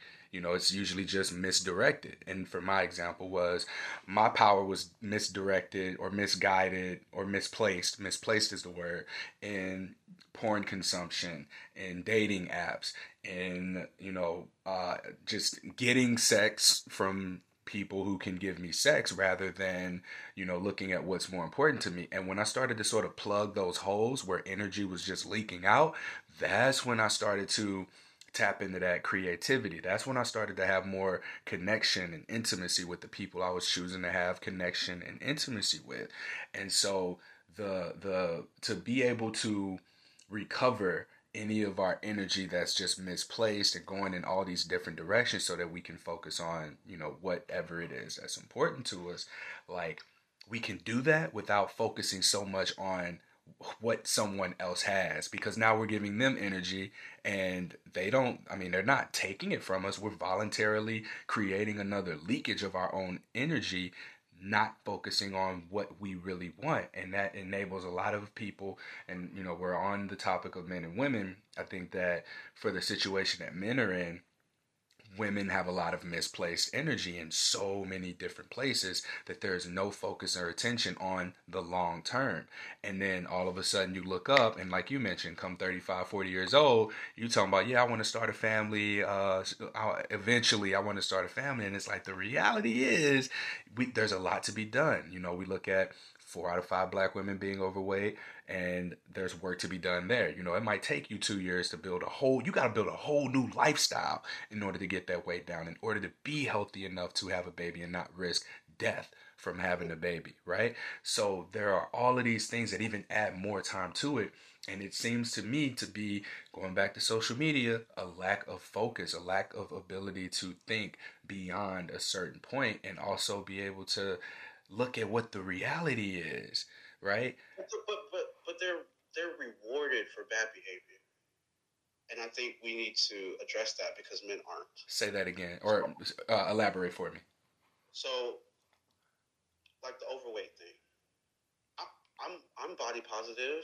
You see my art, like I don't have a, you know, what I mean, I don't have an issue. But when this plays out in the black community and our relationships, I can't, just because I'm body positive and I, please feel great about yourself. Don't shame yourself into, you know, having a certain type of body. That's not healthy. But being overweight isn't healthy either, and it leads to hypertension, diabetes, heart disease, and these are things just in our community. So I'm not talking about white people, but just in our community. So they aren't separate to me. And so, but then, right, when we talk about, oh, well, you should feel good about the body that you're in. Okay, well, that's great. But that doesn't mean that the people in your community, which leads to healthy family dynamics, are attracted to that. And you can't get mad if they're not. And you can be happy as a clam about being overweight, about looking like Lizzo, and you can look for affirmations that way. Cool. But that doesn't, but everybody doesn't get everything. So you might have to hold that and be like, well, I'm just happy with the body that I am. And I'm choosing not to do the work to be healthier or to look better for myself. Fine. Then you might not get married. Mm. Someone might only seek you out for recreational use. And that's not misogynistic. You have put yourself in that bracket. Recreational use is such a good way of saying that. Yes, for a good time to have fun with. It doesn't mean that you won't orgasm. It doesn't mean that they're just going to treat you like shit and leave. No, y'all can have consensual, good time, but they're not going to marry you. They're not going to look at you for a long-term relationship because you, just like you wanted men to do the work, just like you wanted men to come healed and come correct and do all that shit and come with respect. Well, if you're not doing that with just this one figure that we just found out is a statistical fact, a Google fact that has to do with your health, has to do with your likeness to have a healthy pregnancy. Why the fuck should any man sit there and be like, well, you know what, damn, I gotta settle for you. You know what I mean? I worked really hard to put myself in the position to get this good job, to make this average money in this capitalistic society, and I gotta choose a below average black woman. Because that's the bevy of what I have to choose from. If men did that, even if every man did that, there would still be left over you. You know what I mean? Like, it doesn't make it 1 in 4 of you get married. Our community is not just like, you know what I mean? Like, our community is constantly bumping into each other. We can fuck each other all day. Yay! Consensual sex. Yay! Orgasms. Yay! Sex toys. We can do all that. But where are the black families? Man. Where is the affirmation of healthy black family dynamics? Because that changes our future. That changes our economic opportunities. That changes where our children get to go to different schools. All of that, that's a big fucking deal. And when you devalue one part of that combination, you bring the whole fucking thing down. And so you cannot be mad because you're saying that you're willing to be okay with choosing from a pool of men who were raised by their mothers. And you just have no problem with that. You just think, oh, well, this is fine. But you had no problem telling them to go to therapy. You had no problem telling them damn near, you know what? You don't deserve sex if you don't make this amount of money. You know what that does to somebody? But that's superficial. But you want to get mad if someone tells you that you're overweight or that I don't want to date you because you're fat. You're fat phobic. Oh, shame. Oh, cancel them. No. How about you just say, I'm choosing not to do the work. Just like some of these men said, I'm choosing not to go to therapy. Fuck you. All right, cool. See how they life turn out. That's the choice that they made. They didn't sit there and be like, well, damn, I'm just gonna, I'm gonna gamble. I'm just gonna find out how this is gonna turn out. You know why? Because most of those, they will still be able to find what they want. Someone will marry that man, whether you like it or not, because there's less men than there are women. So you can talk about, oh, we can just come together and deny this and deny that and whatever and move the thing forward. No, you are not going to make these changes, these behavior, social shifts by withholding sex. I'm going to tell you that right now, because some of you will not. Y'all got a lot of backstabbers in the ranks who talk all this shit and still choose men that are just god fucking awful. Man, you talking about withholding sex, that makes me think about sexless marriages too, and I don't hear about that in sex education. I don't hear about the impacts of that. How, we talk about how, oh, well, when I got with him, he was like this, and then he changed, and it's like, well, where's your accountability? I hear a lot of, you did this, you did that, he did this. Wait, Courtney, wait. Let's go there. What about that baby weight that you chose not to lose? Ooh. So he married you, and now you have a kid or two, and you're 60 pounds heavier than when he married you. So if he were to look at you and be like, hey, if you don't lose this weight, I'm gonna divorce you. Oh, you're misogynistic.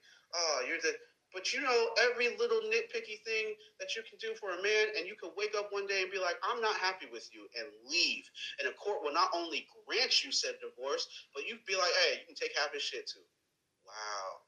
And this goes back to the statistic. If you are incentivized to leave relationships, what does that say about relationships? They're not profitable. For who? Whoever it is that's paying. Because I look at it like this, I did this math in my head and butchered it. But let's say someone gets, $400 a child, a single black mother in an impoverished neighborhood, right?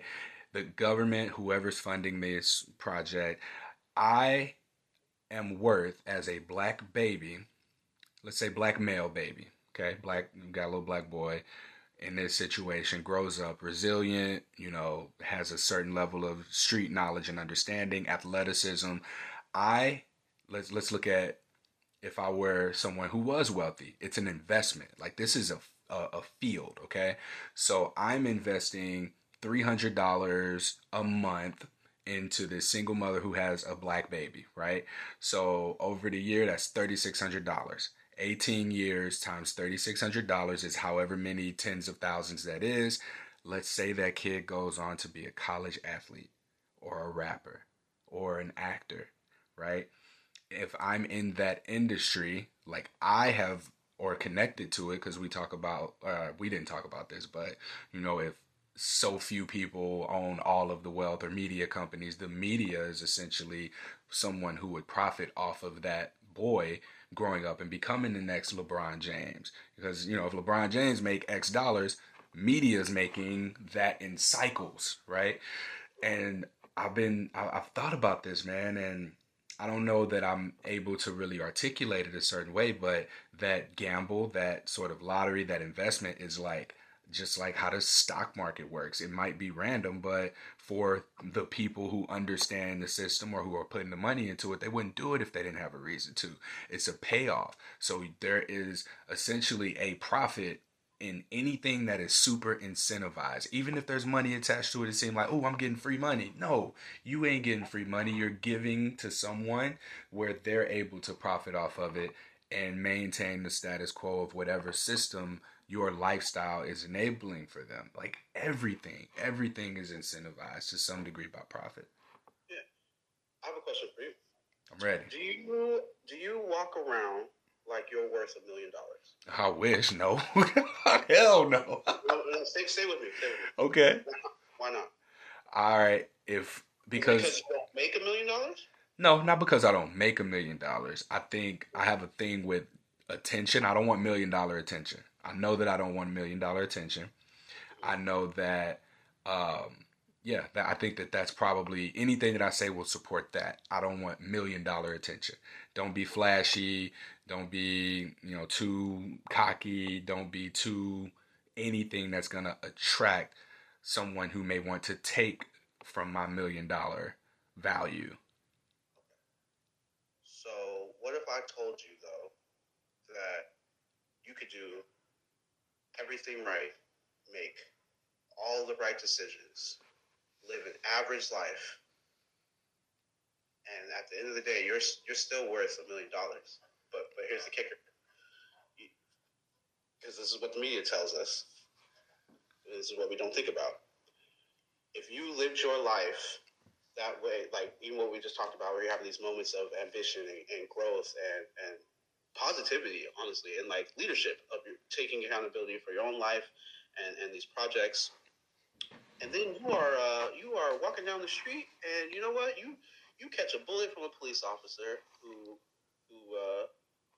thinks you are a criminal and mistakes you for being hostile and shoots you. You know that the beginning conversation for the payout to your family and anybody related to you is going to start at $1 million? No, I didn't know that. Yeah. Yeah. It's going to start at $1 million.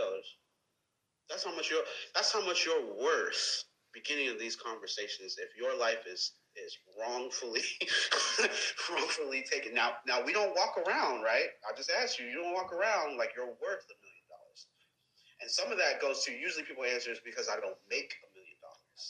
But the value of us, right, is crazy because human life and like how we see ourselves and how the world sees us.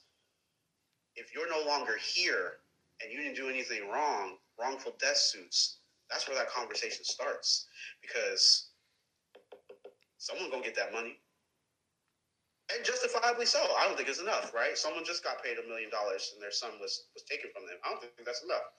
And we can look all up and down, right? Trayvon Martin, Tamir Rice, right? We can look all up and down those wrongful death suits, but like at the end of the day, right, those payouts, like we're telling people how much a human life is worth, how much a black man is worth.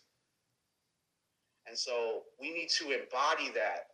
So that when I'm having these conversations, right, when I tell men, I'm be like, you worth at least $1 million. And you ain't got to make it, right? But you need to carry yourself in a way of, there's value in everything that I do and everything that I say, and no one can take that away from me. I don't care about the algorithm. I don't care about social media, because the way this plays out in real life, that's where change is going to come.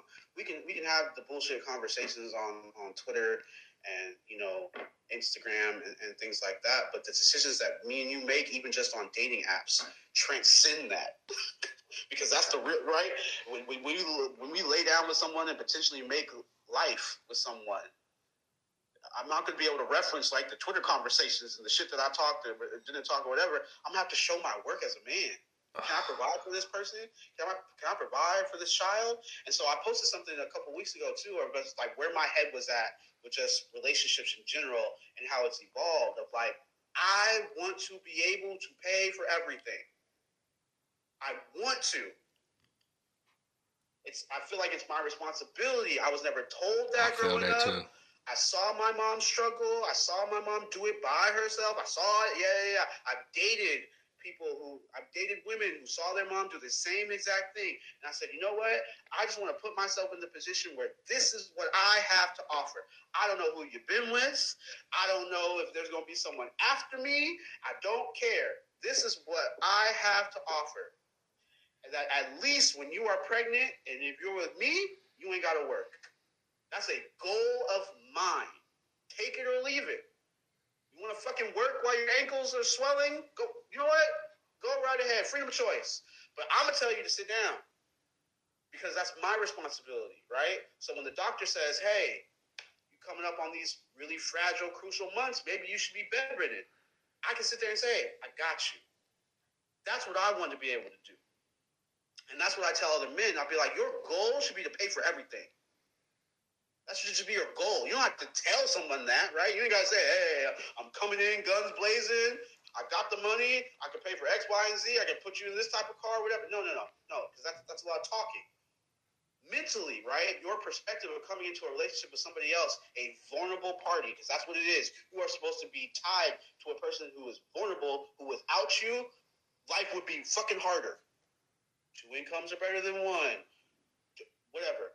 Right? Simple math, simple logic. that should be your goal, and that we should take on that responsibility, not be scared of it. But it also shouldn't be used against us. You see what I'm saying? And so, like, there's no shame in that, Yes. because I decided that I'm not. You're not dating me because you think, oh, this nigga got money and got deep pockets. No, no, no, no, no, no, no. I'm a responsible man. I have my life together. Now this is a goal of mine of something that I want to provide whoever I'm with long term. All right. And so I can be able to show my work of how I got there, how I saved, how I've built up this reserve for for the family that I want to have. And so there's a big difference, because I think this all comes down to, once again, men showing their work. Because we can talk all day. We can talk all day about how we're angry. We can talk all day about how we're hurt. But I still have to protect, and I still have to provide, because that's my job. Mm-hmm. And so I don't need someone to come in and tell me how to do my job. And that's not misogynistic. That's not me being like, well, I'm a leader. No. In order for this to work, if you come over here, this is what that looks like. You ain't got to worry about X, Y, and Z. And if you do, you know what? There's someone else who doesn't want to worry about X, Y, and Z. So I can go be with them. Yes. You can get out. You can leave. So I want to finish our conversation with this topic. Sex positivity is different for black families versus white people. Kind of the same thing with feminism. And I want to get this thought out, and then I'd like for you to share what your thoughts are. I look at, a lot of the people who fuel this sex positivity might have already had their children. They're already in their marriages. They're in their relationships. So they kind of have this leisure to be able to say, yeah, do whatever you want, but I'm over here with my husband and my children, but yeah, you should be able to go do what you want. And it was kind of like what you said earlier, the white women were like, all the men outside, we want to be outside. Hey, Shirley, stay here to take care of the kids, right? I think about how the value of men's attention quantitatively equates to OnlyFans. OnlyFans is the example here. So I can put myself on OnlyFans and I can sell videos, pictures of myself having sex. I'll make an income. Let's say I get like $10,000 a year, right? It's good side money. I get to go to work and I also have OnlyFans, right? The value of that is praised more so than the value of making yourself prepared to be a wife to a man who provides a lifestyle that is significantly more quality or higher quality than that $10,000 a year. And so the years where eggs are good, you're the most attractive you can be, you can start building with another person rather than having like all these jaded experiences, because sex positivity tells you should be able to have sex with as many people as often as you want to, wherever, however, whenever. You don't need no man, you don't need no family. Like it seems as if it is, even if it's unintentional, it's doing something different for black people in relation to families than it is anybody else. Black and brown people compared to non-black, non-brown, or I guess we can just say white people. So wrapping that thought up, because again, this is all incomplete. The value of many men's attention in the form of money or even just attention versus the quality of your man's attention or fewer men's attention on the trajectory towards the kind of lifestyle that carries a different kind of value than what you're having pumped into your head through social media and sex positivity.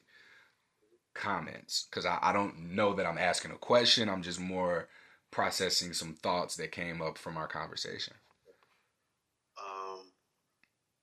I think this is a power, privilege, and economics conversation, because I would say for a majority of white women that engage in OnlyFans, they know that a husband, if they chose right, is worth more than $10,000.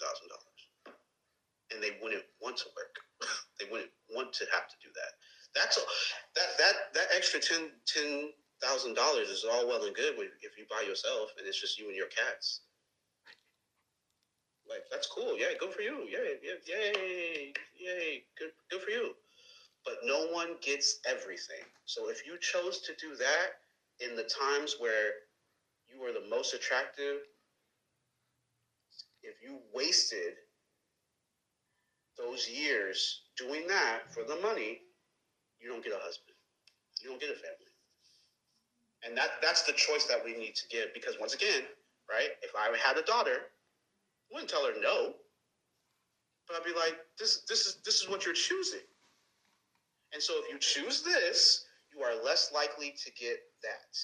If you want that, you need to do X, Y, and Z, and it might not be doing that. Right? I'm not going to take away that choice from my daughter, but I'll tell her, these are breaks. I would tell her growing up, I would not marry your mother if she had an OnlyFans. Well, why? Really doesn't matter, but like, you know what I mean? Like, I wouldn't. I don't find that attractive.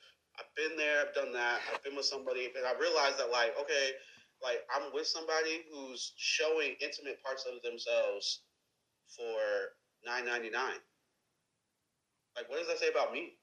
And what does that say about your family that you build with this person? What does that say if I have a child with you? It's bigger. It's bigger than that. I've subjected my future child to be on the playground one day and being like, oh, I've seen your mom busted open on the internet. And kids cruel, boy. Yeah. And I have to think about that. And like, once again, sex positivity and freedom of choice, yay, that's all well and good. I have a choice too. I don't have to marry you. I don't have to have a long-term relationship with you. I don't have to invest in you. You are setting yourself up for recreational use only. And that's fine. But don't be mad about it.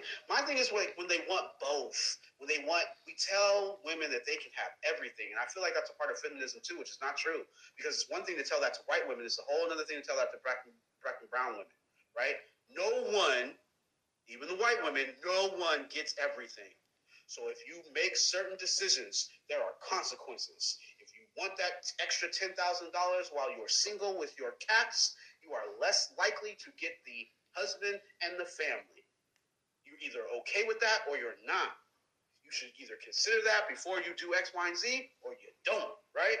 You don't get to do it, oh, well, I was young and I had no idea and I just wanted to, like, you know, I wanted to risk it. I wanted to gamble on it. Cool. Now you 35, got a whole OnlyFans library and waste it, right?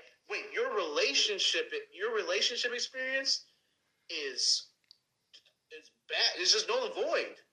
Because let's just say that you even can you even be in a relationship if this is how you've interacted with men and you expect this? You have made yourself an outlier thinking that you could just stroll back in and be like, hey guys, I'm here and I'm ready to settle down. And be like, wait, I already paid for your shit. I see what you have to offer. Literally. I subscribed for 3 months. No, I'm good. You subscribe that long? Because I think that what makes sense is to get on there because there's so much porn available. Like you might just want to see somebody. It might be cool to see somebody that you know on there, and then hop on, see it, hop off. You know what I'm saying? Like that's cool. But what does that do for? Once again, what does that do for our perception for somebody? Because I could give my $9.99 and see you naked and see you busted open or whatever and and you don't lose anything. Society's not gonna judge me like that because they're probably not even gonna know. But your shit has been up there. Your shit can be recorded. Your shit can be saved. Your shit can be, you know what I mean, redistributed. Your shit can pop up on Pornhub. So long after you think you've done and like, oh, I don't do that anymore and that's not the life that I live, the vision of you popping it open on the internet is on someone's mind that's not going to be your husband or your children's. That to me is a sacrifice that you make for the money. And once again, you're either okay with that or you're not. It gets me, though, the hypocrisy of when people want certain outcomes for the poor choices that they make. Because if I had a record for whatever reason, and I was a felon, I can't sit there and be like, well, damn, these jobs aren't giving me a shot. It's their fault. I'm a good person. I'm reformed. I did my time. Life's not fucking fair. So if you decide to do your time on OnlyFans land and make a bunch of money and blah blah blah, and you proud of it, and you like, oh, I'm a boss lady and an independent woman, cool. Relationships are not about independence. And honestly, the man that you don't want that man to care about the money that you have. Yes. I've Yes. never met a woman who was like, you know what? I make $10,000 extra on the side. You should consider being with me long term because I make that amount. I've never seen any I've woman say only that. seen those women get taken advantage of, or like Yep. men being able to not go off and work. Like, oh Yeah. yeah, I'll just use her stuff. Like, oh, Yeah. I'll just, we do what And you want to do. and then they do the thing that I talked about earlier. They blame men that they chose. Yeah. They blame men that they chose to fuck. They blame men that they chose to house. They blame men that they chose to buy things for. Like, you did that. There was no gun to your head. You did that. And if you as a woman lead with your wallet, you are doing manly shit. That's weird. That would be a fucking red flag for me. If that was in your bio, oh, I make this amount of money. Because then we've told women, you can get your degrees and you can make a certain amount of money, and somehow there'll be a husband waiting for you on the other end. No, there fucking won't. Nah. You can have a PhD, you can live that life, you can make six figures. You might not get the husband in the family. Man, so this really gave me a lot to think about. I think a lot has been validated for me as well, just with, the algorithm flip that I had and seeing more content that speaks to men that like resonates. Because I can't talk about this. I can't go to my community and be like, hey, y'all, what y'all think about this?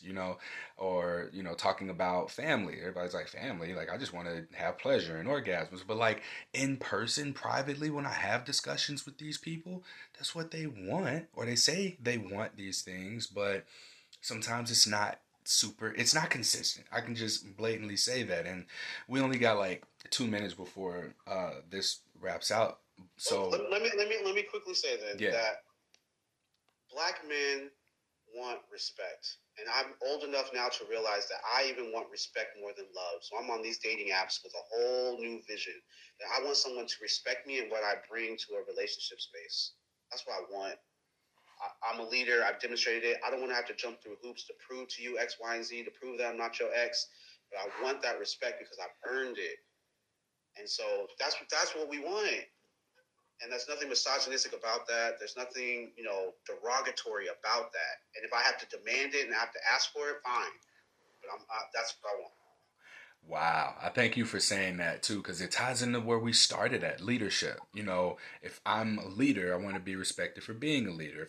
It's a lot of work that goes into that. You got to do a lot of hard things, self work, as well as self accountability, and you also have to do things differently. You got to be willing to adapt and change.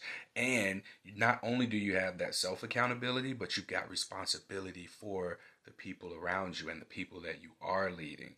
So this is a lot worth digesting, and I think that this really solidifies a framework for how I want to do things moving forward. Because I ain't gonna lie to you, and it was uncomfortable saying some of the things that I had to say. Um, Knowing that so much of what you said resonated with me, and I know that this is something that might make other people uncomfortable, whatever, but you are controversy, right? And this is how we get stuff moving in a direction of change, whether it be positive change or just something different. But once you hear this, I don't think you can walk away from it thinking the same. And I appreciate you for volunteering your time to be here and have this dialogue with me. And I would like for this to be an ongoing discussion that we can have with each other, especially on this topic as well as others, because I had thought about how sex positivity influences Black families at all, or family period. I've never thought about that. Yeah. Anytime, and thank you for having me. How can people find you? I am Controversy on Instagram. Check out my art and check out this conversation. Repost it, replay it, right shut down. Hey. Sure. Hey, podcasts are safe. Podcasts don't get real censored because there's so many of them yet. So we good for now. We can talk about whatever we want on the Oh, podcast. cancel me again. Cancel me again. All right, my man. Thank you. I appreciate it. Thank So you. that concludes this episode of. I decided that this would belong on something positive for positive people. So please like, rate, review, share, subscribe to this podcast, and yeah, just share it with people. Give me your thoughts. I'm accessible on Instagram at Courtney Brame _ TikTok Courtney Brame _ Instagram Courtney Brame _ Did I say Instagram already? I probably did. Or you could just email me Courtney at SPFPP.org. Till next time. I don't even want to say stay sex